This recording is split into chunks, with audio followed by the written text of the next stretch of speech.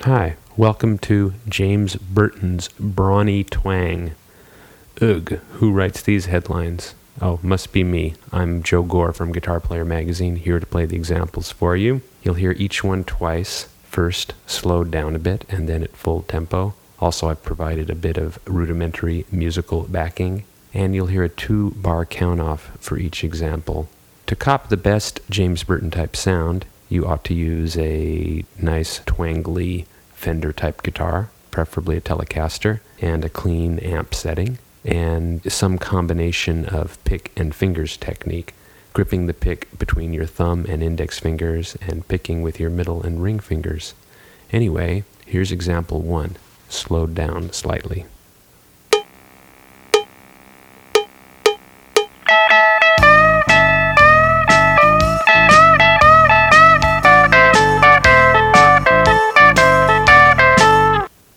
And here it is again at a full 184 beats per minute.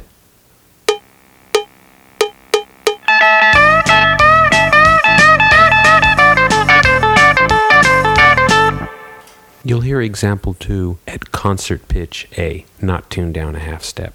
And why bother retuning? Anyway, a lot of the licks that you'll hear in example 2 are going to sound fairly familiar. They've been used an awful lot since James Burton played them in the 50s. But the thing that still sounds great about this phrase is the way that Burton throws in so many cool offbeat syncopations. It gives the whole thing this tremendous funky grooving quality that you so often don't hear on playing of this sort.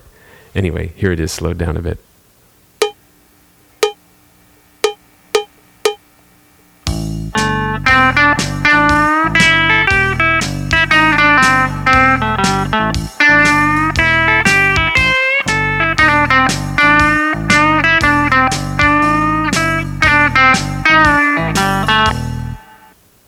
And here it is again, full speed.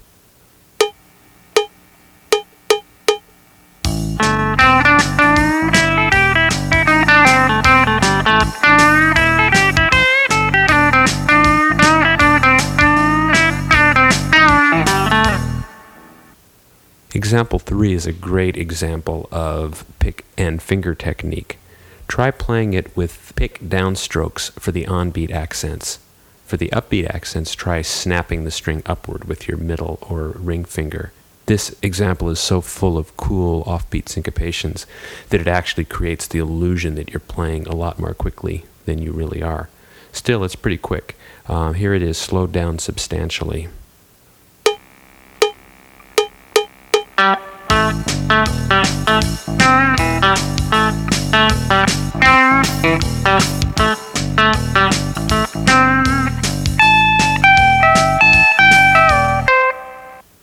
And once again at a rip-roaring 252 beats per minute.